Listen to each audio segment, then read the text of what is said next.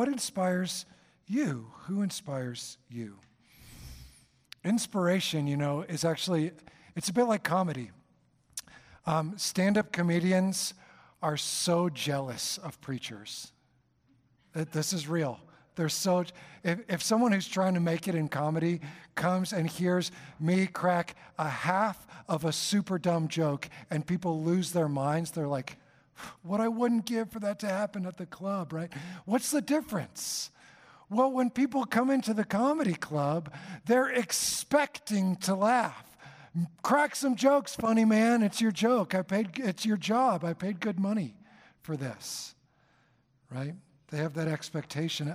I wonder if you've noticed, if you're into comedy, whether it's sitcoms, movies, or going to shows, how often it happens for you that you can sit on the couch watching something that's supposedly very funny, that you think is very funny, and you don't even move a muscle in your face. You sit stone-faced. At church, we have a similar problem with inspiration. Right or wrong, American Christians come to a worship service expecting to be inspired. And in Philippians 2, you can feel Paul like pulling at the calluses of the believers in Philippi. If you have any encouragement, any love, any comfort, any fellowship, find it, grab hold of it, lean into it, respond to it. When we come looking for inspiration, the truth is a lot of the best inspiration sneaks in through a side door.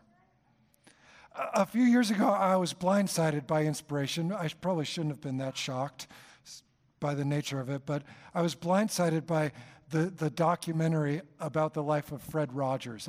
If you haven't seen it, go see it, rent it, go see this documentary. It has clip after clip of this man honoring people in such a genuine way. Kids, adults, disenfranchised, everyone.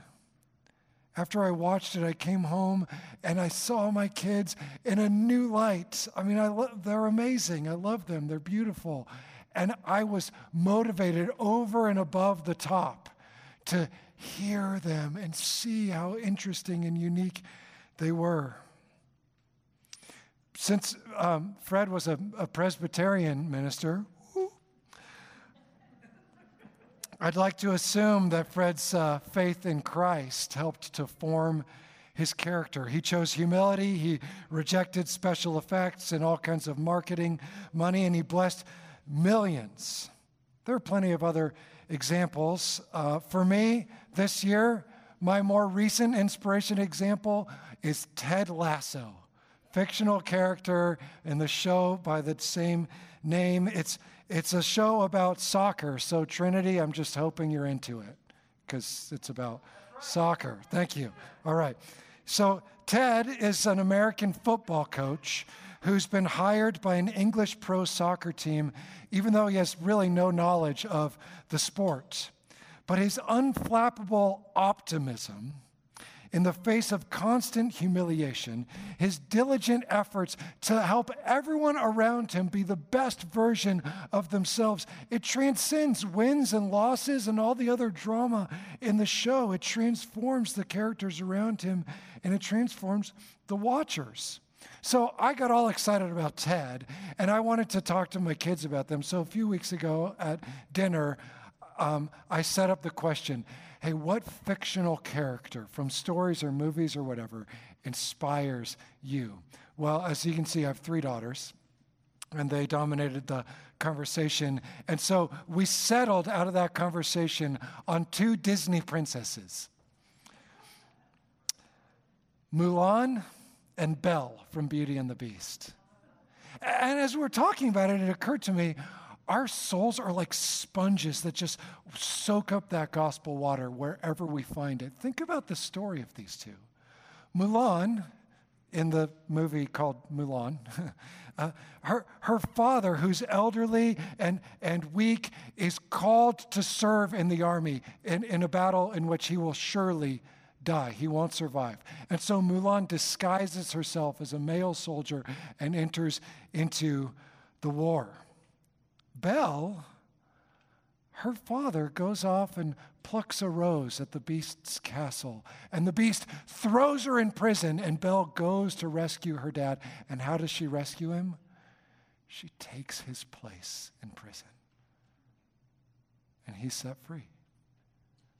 That's the story our hearts long for. Jesus' story starts when human beings created in God's image are imprisoned by sin and death and too weak, too frail to fight it.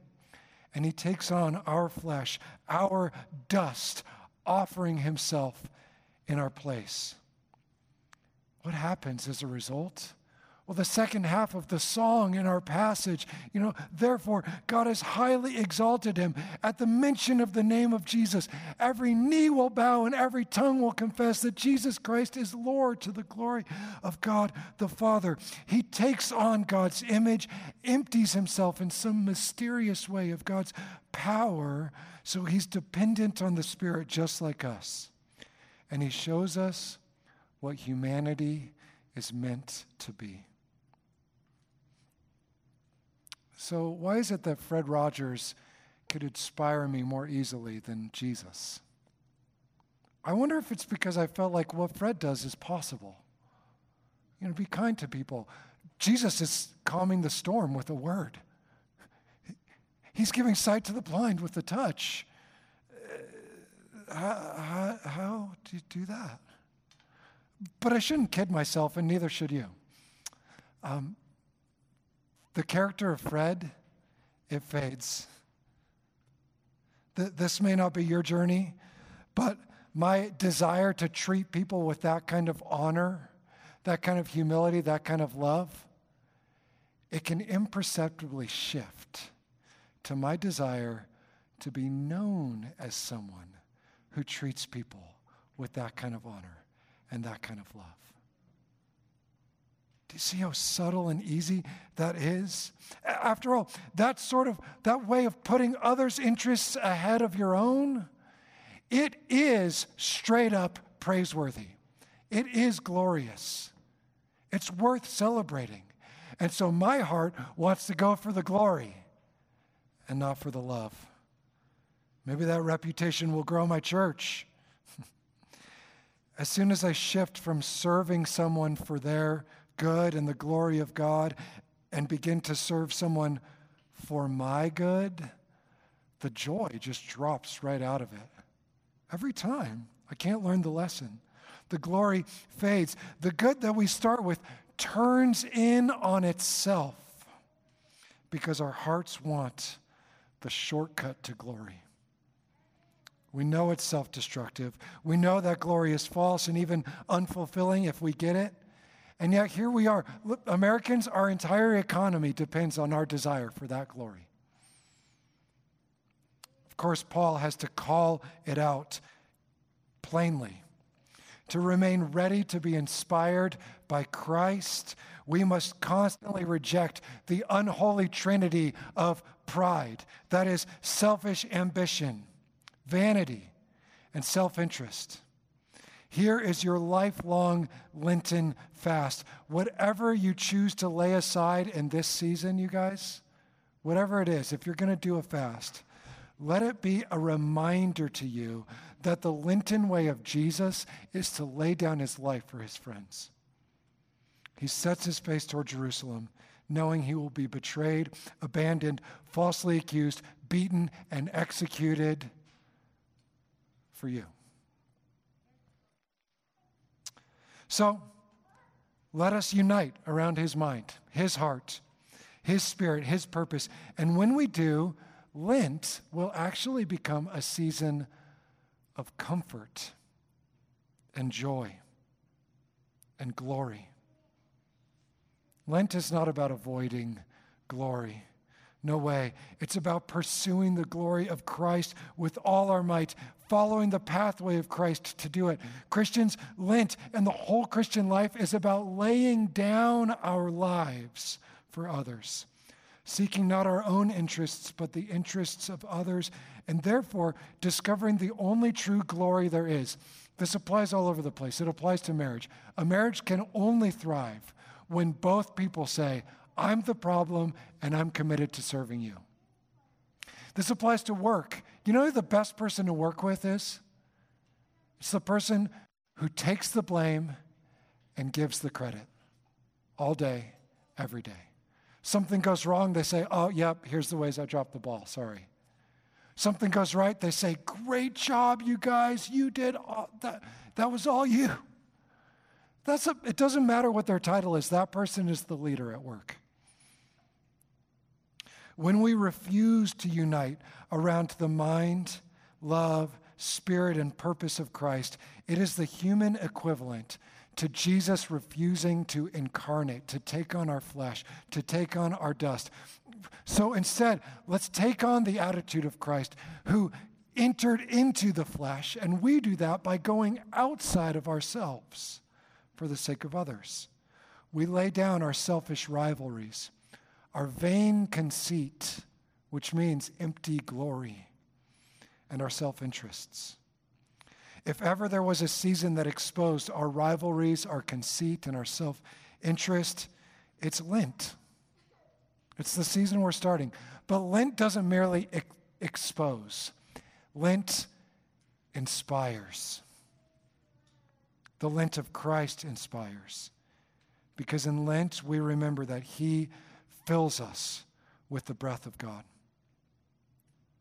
In a couple minutes, you're going to line up here and get your faces dirty, like this. Pay attention when that happens to the words you hear. We'll say, remember that you are dust, and to dust you shall return. This is an acknowledgement of your utter dependence. We are nothing but dirt without the breath of God in us. And if you are intrigued or pricked in any way by the call to renounce self-centeredness and give yourself away for the benefit of others, well, then Christ is breathing that in you and breathing on you.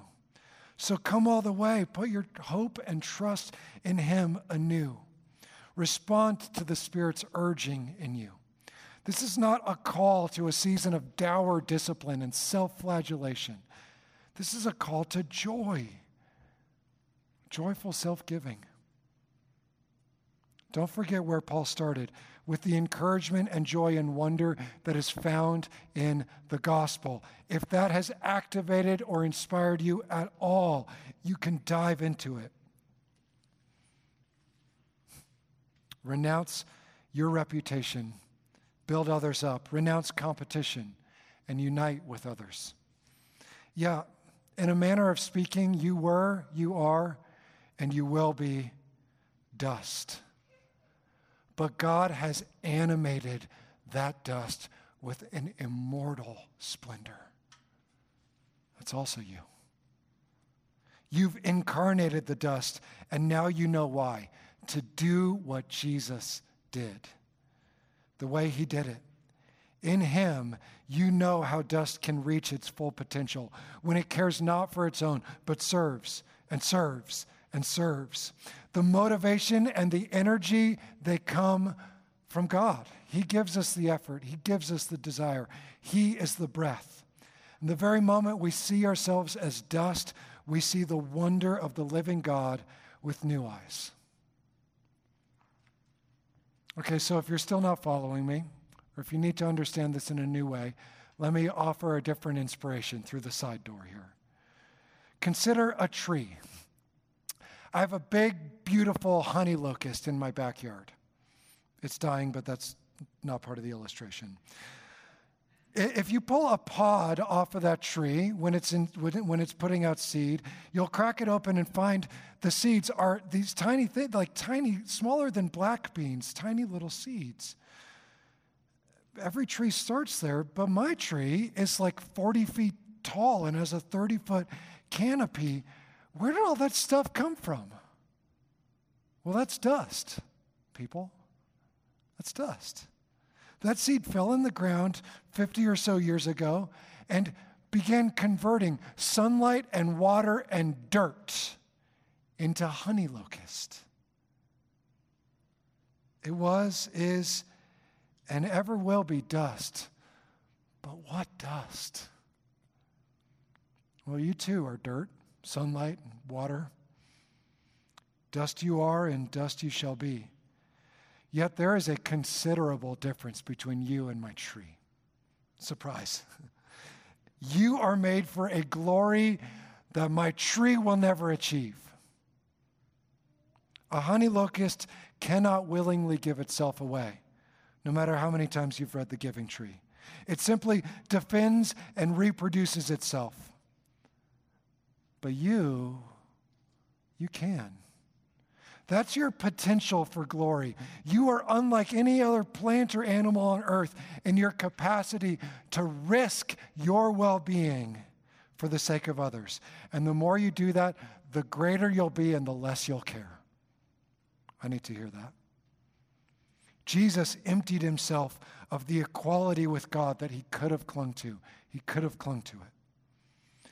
And then after that, he lived the single most remarkable human life in human history, full stop. Remember? He spoke and a storm stopped. He broke a few loaves and fish and it fed thousands. He gave sight to the blind. He touched lepers and they were cleansed. That's what a fully dependent on the Spirit of God, the breath of God life looks like. That's the image of God, friends. He feasted with sinners like us. His death defeated sin and death, and it continues to break its power 2,000 years later, never stopping. So if you have any encouragement in Christ, make all of our joy complete by uniting in heart, mind, spirit, and purpose to his glory, your good, and the salvation of the world. It's a good reason to get your face dirty. Let's pray.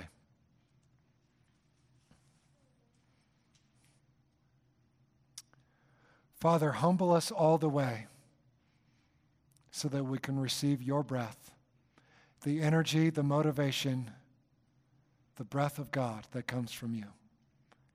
Animate the dust of Trinity in Littleton Christian Church for the glory of Christ. Amen.